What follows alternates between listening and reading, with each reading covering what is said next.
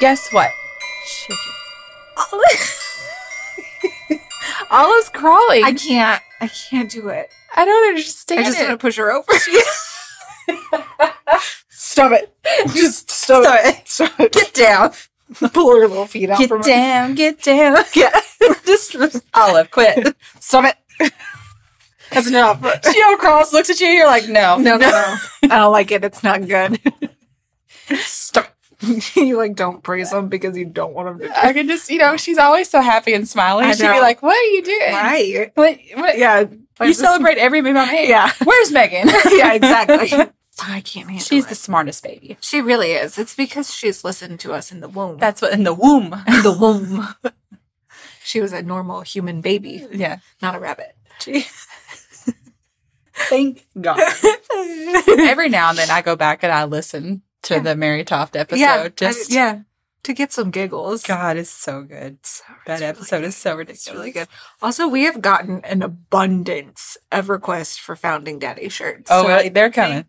Don't you worry about it. It's going to be a big hit. I'm glad you all enjoyed that as much as I did.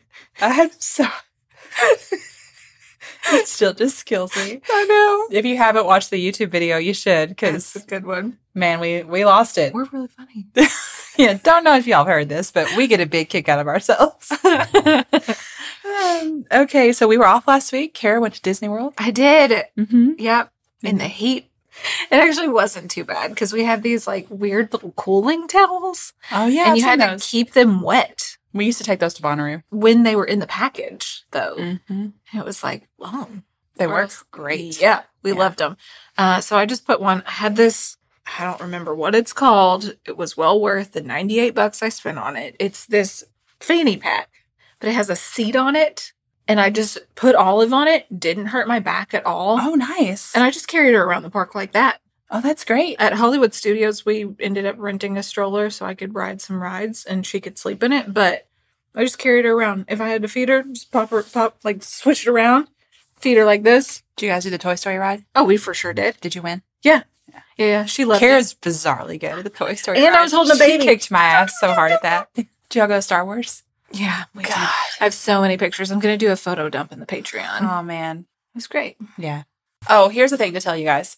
We're going to have our Patreon episodes, but we are probably going to be off the next 2 weeks. Mm-hmm. We might record. We're going to see if we can get some extra stuff recorded. I just don't know. I'm going to be moving, and we've just got a lot of stuff going on the next couple weeks. School stuff. How? Yeah. How? So the last week of July and the first week of August, we're taking off. Yeah. Patreon for sure we'll put out, but the other stuff I'm not positive about.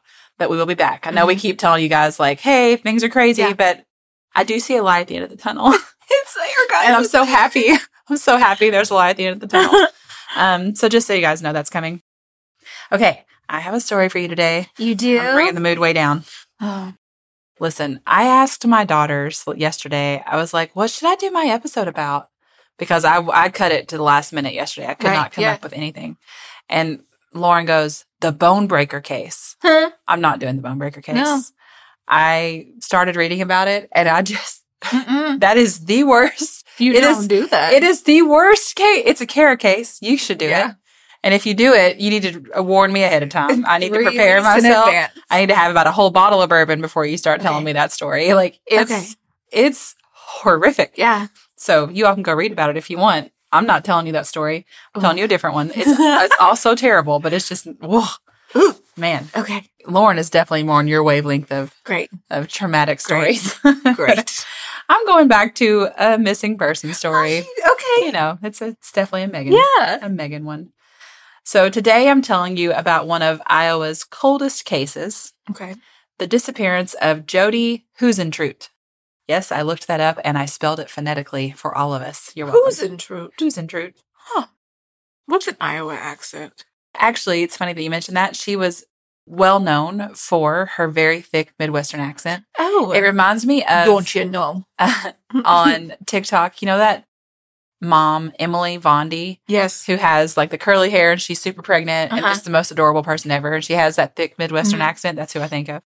I love her. Yeah. If y'all don't follow her, Emily Vondi, she's on TikTok and Instagram. She's super pregnant. I think she has 4 kids. Yeah. She seems like the most happily married person ever, which I always admire. Look her up if you don't already. Okay. Jodi Huisentruit was born June 5th, 1968 in Long Prairie, Minnesota. Minnesota. Don't you know?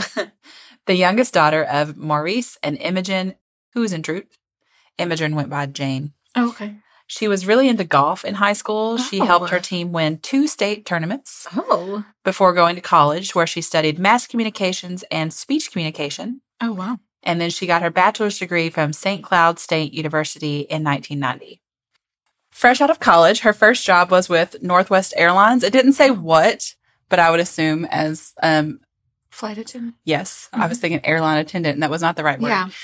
If you look her up, she's beautiful. She was just so cute. She's a journalist, is what she turns out to be, a TV journalist. Yeah. So she has that look, right? Like, not that you have to have a certain look, obviously, to be a TV journalist, but they always do, right? I think that's probably part of what comes with it. You know, you learn to have a certain look because you're going to be on TV. Yeah. So her first job was with Northwest Airlines, but she began her broadcasting career shortly after as the bureau chief at CBS affiliate KGAN in Cedar Rapids, Iowa, before going back to Minnesota for a job at ABC affiliate KSAX. And she finally went back to Iowa, taking a job as the morning and noon news anchor at the CBS affiliate KIMT in Mason City, which is where she was working when she disappeared. Oh, wow. Okay. I have this obsession with the work schedules of TV journalists, which began because of TikTok. Right. I didn't know that I had this obsession. But tell me about it. I started following this girl, Sophie, who was like a meteorologist, and she's not anymore, but I say this like I know her, but it's just because I followed her on TikTok, and she's now no longer doing the news. But if you're into this sort of thing, there's also Caroline on TV, and she does still do the news. She anchors. And like, she's always doing her makeup like 3 seconds before she goes on the air. And that just fascinates me. Like, she's on there and she's, and she's funny and she's just charming, and I just really like her. So I don't know. I just enjoy it. It's like Sophie. The dancing weatherman. Yes. Have you seen the weatherman who has to put his song lyrics? Like, somebody will give him song lyrics and he will work them into his, and I just think it's the funniest thing in the whole world to listen to. I have seen that. That's funny. One of them, he did Hot in Here by Nelly. Yeah, I have seen that. It was amazing. Okay, so at about 4 a.m. on June 27th, 1995, Jodi's producer realized that she hadn't shown up for work at her usual time, so she called Jodi's apartment. Now, usually Jodi left for work at 3 a.m., but when her producer called at 4, Jodi answered the phone. And she was like, oh no, I overslept. I'll be right there. But then it gets to be 6 a.m. and Jodi's still not there. So her producer, her name was Amy Coons, she filled in for Jodi for the morning news. Okay. At 7 a.m., Jodi still hasn't shown up. So the KIMT staff called the Mason City police, and they were like, can you just go by her house and check on her? So this is what I'm talking about with my weird obsession with the journalist TikToks. The schedule that the news anchors live on is just different from a lot of us. And as women, I think it just adds an extra layer of interest, because Jodi was usually leaving for work around 3 a.m. And like Sophie, that former meteorologist that I followed, she would be making TikToks getting ready for work at 2 o'clock in the morning. Oh my gosh. And I would be watching those thinking like, God, what time would you have to go to sleep to be getting up, Yeah. And I would think about how it affects your sleep schedule and your social life. But I didn't really think about until reading this story how, like, what a vulnerable position it would put you in. Yeah. Because you're leaving your work in the middle of the night. And on top of that, you're also a public figure. Yeah. And you're an attractive woman who shows up on TV every day. And there are going to be people who obsessions, who have these unhealthy, creepy thoughts about you. Yeah. And you're just doing your job. Right. And there are people just watching you do your job. Being creepy. Like creepy creepers. Creepers. Disgusting creepers. That reminds me, actually. Okay.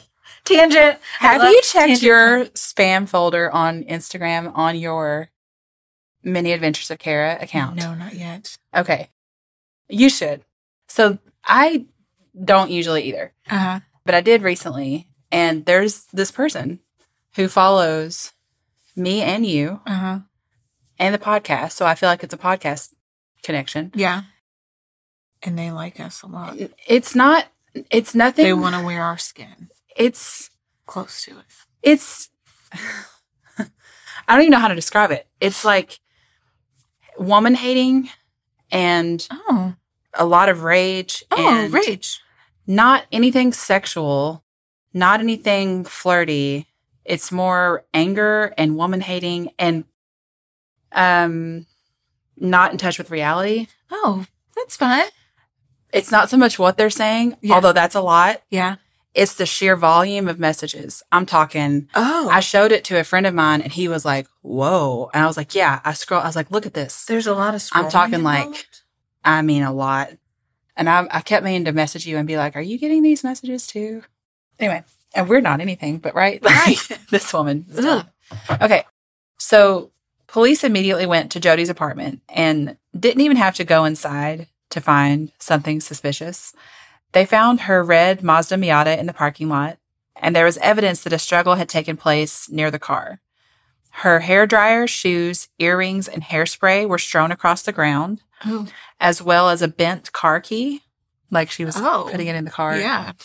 Police also recovered an unidentified palm print from her vehicle, and there were drag marks across the pavement, which just oh my gosh, makes me yeah. At least 3 neighbors in Jodi's apartment complex said they'd heard screams at about the time that she would have been leaving for work. And another neighbor, or it could have been one of those 3, also reported seeing a mid-1980s Ford Econoline van parked with its lights on and engine running in the parking lot of Jodi's apartment complex at about the same time. Oh, no. That van has never been identified. But apparently, nothing else really came from the initial investigation. In September of 1995, Jodi's family hired private investigators from McCarthy & Associates in Minneapolis, and then McCarthy & Associates in turn enlisted the help of private investigator Doug Jassa out of Omaha. Those PIs together go on several national television shows like Unsolved Mysteries and America's Most Wanted. Okay. And then in November, the PIs, along with some members of Jodi's family, go to LA to meet with 3 prominent psychics. And then that meeting was televised, and that became the pilot for the TV show Psychic Detectives. Oh. All of these television appearances generated a whole lot of leads, obviously, but none of it went anywhere. No concrete evidence, no suspects. In May of 1996, a year after Jodi vanished, about 100 people came together and volunteered to search an area of Cerro Gordo County and marked... it's C-E-R-R-O. Cerro Gordo County? I don't know. And marked anything suspicious with flags. And then law enforcement went back and re-examined all the areas where they put flags. And this also went nowhere. Investigators have conducted over 1,000 interviews, but still no conclusive evidence pointing toward a suspect. So this is what kills me about this case. There's just nothing. Right. Literally nothing. There was plenty of hints that something happened to her. Yes. It has been 30 years. Literally nothing. Jodi Huisentruit was pronounced legally dead in May of 2001. She was 27 years old at the time that she disappeared. Oh my gosh. 27.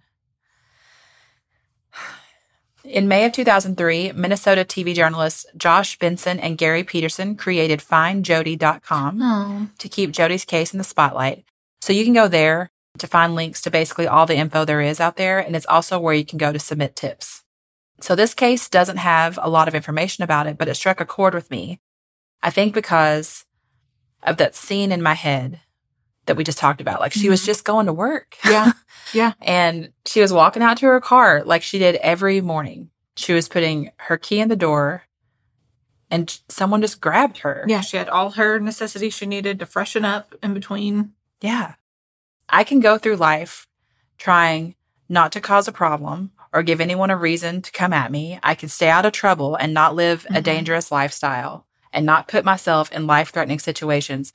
But when it comes down to it, I'm still a female and I exist. So one of these days, I could just be living my very boring life, going to work or going to the grocery store or walking my dog. And some asshole can just be like, I've decided to take you. I'm going to snatch you up. Yeah. And I do not care for this reality no that we live in. She was just going to work. Yeah. Hey, it's Kaylee Cuoco for Priceline. Ready to go to your happy place for a happy price? Well, why didn't you say so? Just download the Priceline app right now and save up to 60% on hotels. So whether it's Cousin Kevin's Kazoo Concert in Kansas City, go Kevin, or Becky's Bachelorette Bash in Bermuda, you never have to miss a trip ever again. So download the Priceline app today. Your savings are waiting. Go to your happy place for a happy price. Go to your happy price, Priceline. There's this quote from a 1995 Des Moines Register article that sort of gets to what I'm talking about. The fear that Jodi Huisentruit's abduction stirs is widely shared. Women's vulnerability to crime is well understood, though not talked about much, perhaps because it's a fact of life, however abhorred, and because it is usually harassment or robbery or rape, but not a disappearance into thin air. So here's a super weird thing that happened. In June of 2008, photocopies of 84 pages of Jodi's personal journal were anonymously mailed to the Mason City City. Okay. 84 pages of Jodi's personal journal. Words are so hard. I'm a grown woman. I can say words. Every one of them. Here's a super weird thing that happened. Kara. Yeah. In June 2008, photocopies of 84 pages of Jodi's personal journal were anonymously mailed to the Mason City Globe-Gazette. They arrived in a large envelope with no return address, postmarked June 4th from Waterloo. Huh. Jodi's original journal has been in the possession of law enforcement ever since she disappeared. So it's like, and who made these copies? It's matching pages from this? Mm-hmm. It's photocopies. So when police investigated, the sender came forward. It was the wife of the former Mason City police chief. He had taken a copy of the journal home when he left office. Huh? The police gave no motive as to why his wife would send these copies of the pages to the newspapers. I have no idea what this is about. I would really like to be kind about it. I'm struggling to. I'm really struggling to right now. It's a stretch. And I very often give people far too much of the benefit of the doubt. I really want to think that the chief took the copy home because it's a case he couldn't let go of. Mm-hmm. And even when he left office, he just wanted to keep investigating it. And I want to believe that the wife just wanted to get it out to media. Because it was June, and that's the month she disappeared 13 years earlier. So the wife was just like, let's make news again. Yeah. But she couldn't do it. She had to do it anonymously because he probably wasn't supposed to take it. Mm-hmm. I mean, I'm trying. Let's go there. That's what I'm going to go with. Okay. And truly, maybe that's all it was, because there wasn't anything really scandalous in those pages. Okay. I found them, and I debated about whether or not to read them because it feels a little wrong. Right. And I feel like Jodi's been violated enough. On the other hand, I like it when we can show you guys who a person was. And I don't feel like you've really gotten to know Jodi's personality just from the details that I've given you. Yeah. Since there are no motives. There are no suspects. You don't get a good inside look at who she was. And it doesn't seem like her family is upset about the journal being leaked. So in the end, I've decided to introduce you to Jodi by reading you her own words. So we're going to get into that next. She was super career driven, which is part of why I keep getting like, she was just going to work. Mm-hmm. Yeah. And it's so frustrating because she was very good at what she did. People loved her. She was a well-known TV personality Everybody at the time. At her office was just like, yeah, find her. Like, and here's it's like, this page we've created. Because she was good at what she did. Yeah. You know, it's just fresh. She's just going to work. Mm. So anyway, her daily life was all about work, her family, and her friends. It looks like she started keeping this journal in 1994 as part of an Anthony Robbins success program. So that's Tony Robbins. If you don't know him, he's a motivational speaker known for his self-help books and seminars. Mm-hmm. He's in movies and stuff. And this makes sense. Her sister Joanne said that Jodi did a lot of self-improvement things. She knew that Jodi kept a journal. She kept a journal, listened to tapes, took courses. Joanne said self-improvement was important to her. Aww. So the early months of her journal were all about her goals and how she wanted to improve personally and professionally. So here's a quote from one of the first entries. Remember, there is no time better than now to begin practicing being the best I can be and living the way I want to live. I know. I love that. I love the news, she wrote in a late January 1994 entry. Improve my career, make more money, communicate, have more impact on a larger audience, get the Huisentruit name out, make mom proud. Oh, I know. Oh, gosh. More quotes. I need to give myself 5 years in business. I'm not where I want to be. She wanted to anchor a top 50 television news station, get rid of her accent. Apparently, like I said, she was really well known for this thick Midwestern accent. She wanted to live somewhere warm, have enough money to travel, and to buy nice gifts for those that she loved. I know. I just love that was like on her list. Yeah.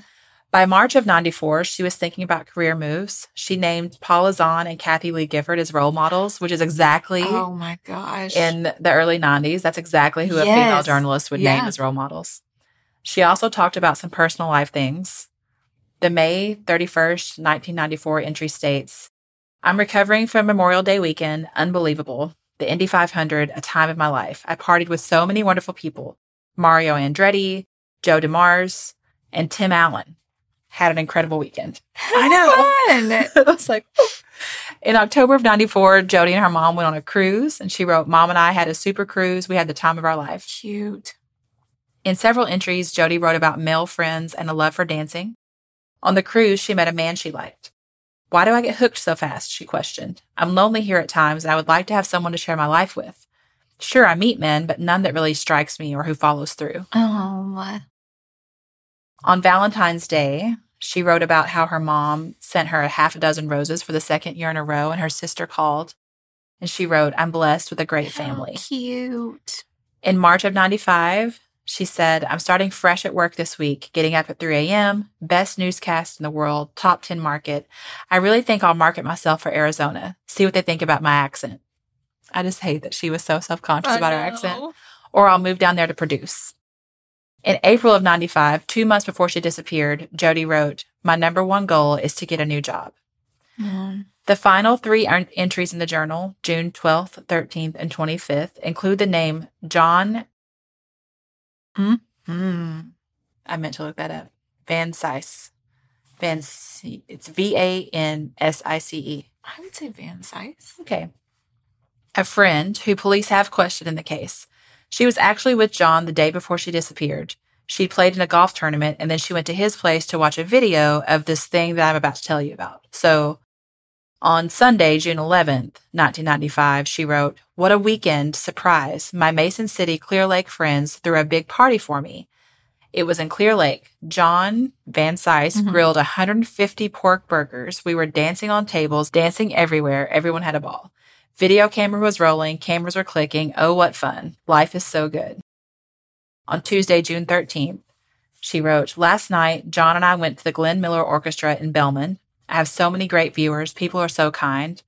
I bought a new Mazda Miata. Simply love it. Here's a side note. She hadn't actually bought that Miata yet. She was trying it out. The owner had let her take it. I mean, I'm sure because she was like a well-known person, they weren't worried about it, and they were just still working through the price. Yeah. And that's the car, of course, that she had. So after she disappeared, her mom worked out a sale price with the owner. So her mom ended up buying the car.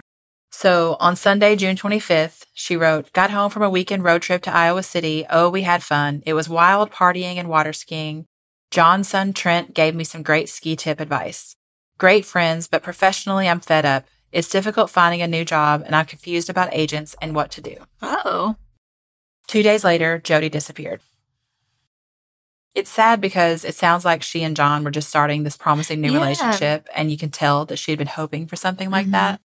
And then this happened. Yeah, she was writing about how much fun and all the things they were doing. I didn't read anything to make me suspect John of anything. He's never been named as a suspect. I think he was questioned just because of his role in her life and his relationship with her. Yeah. And it seems like, he's the last known person to have seen her alive because they know that he was with her the night before. In March of 2017, a search warrant was, 2017. So they are still actively working this case. Wow. A search warrant was executed seeking GPS data for 2 of John's vehicles. But I'm assuming that nothing came of that because there's not been any updates. There's a podcast called Find Jodi that was created by the two journalists that created the website that I told you about.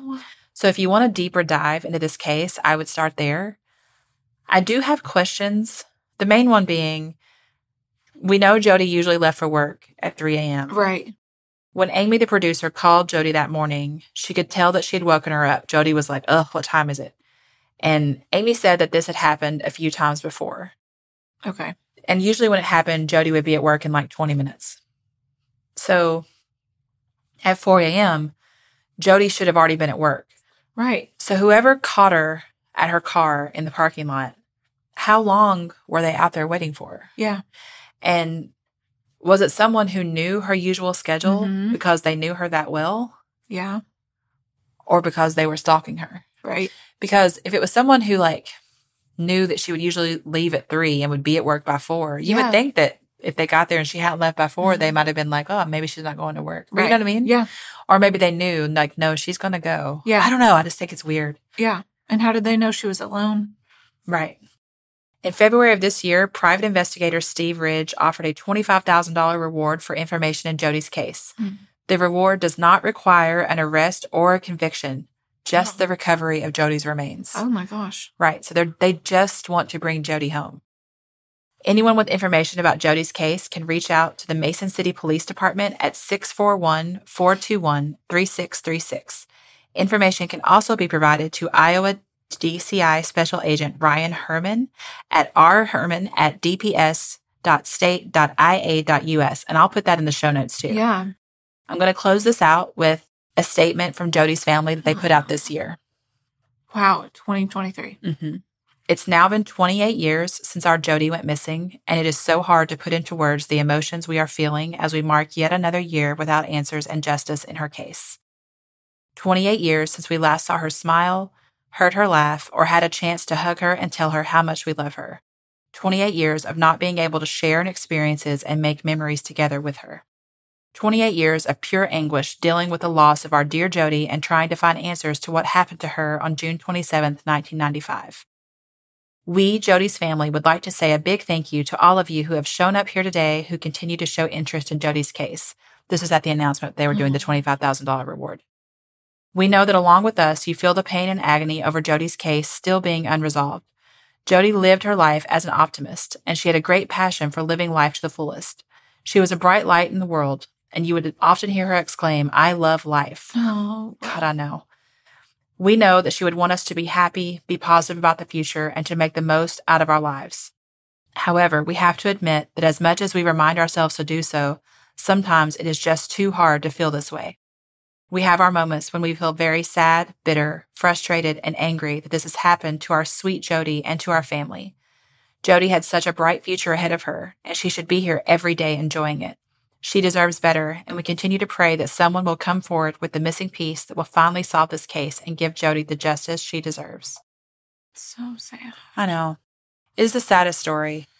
And it has to feel just so hopeless that there has been nothing. Absolutely nothing. You can't point to anything and say, like, here's a place to start. Oh, my gosh. So, again, there's a $25,000 reward. It does not have to lead to arrest. They just want to bring her home. Yeah. They just want details of her. They just want to know where she is. And that PI, Steve Ridge, he is like, at this point, I feel confident that several people know what happened to her, which I think is an interesting thing to say. And I wonder what he means by that. Yeah. But I'm just like, if he's right, if you're listening to this and you know anything. Yeah. My gosh. $25,000 just to bring her home. Poor family. Okay, you guys. Thank you for listening. Yeah. We'll be back with another episode next week. We love you so much. Goodbye. Goodbye.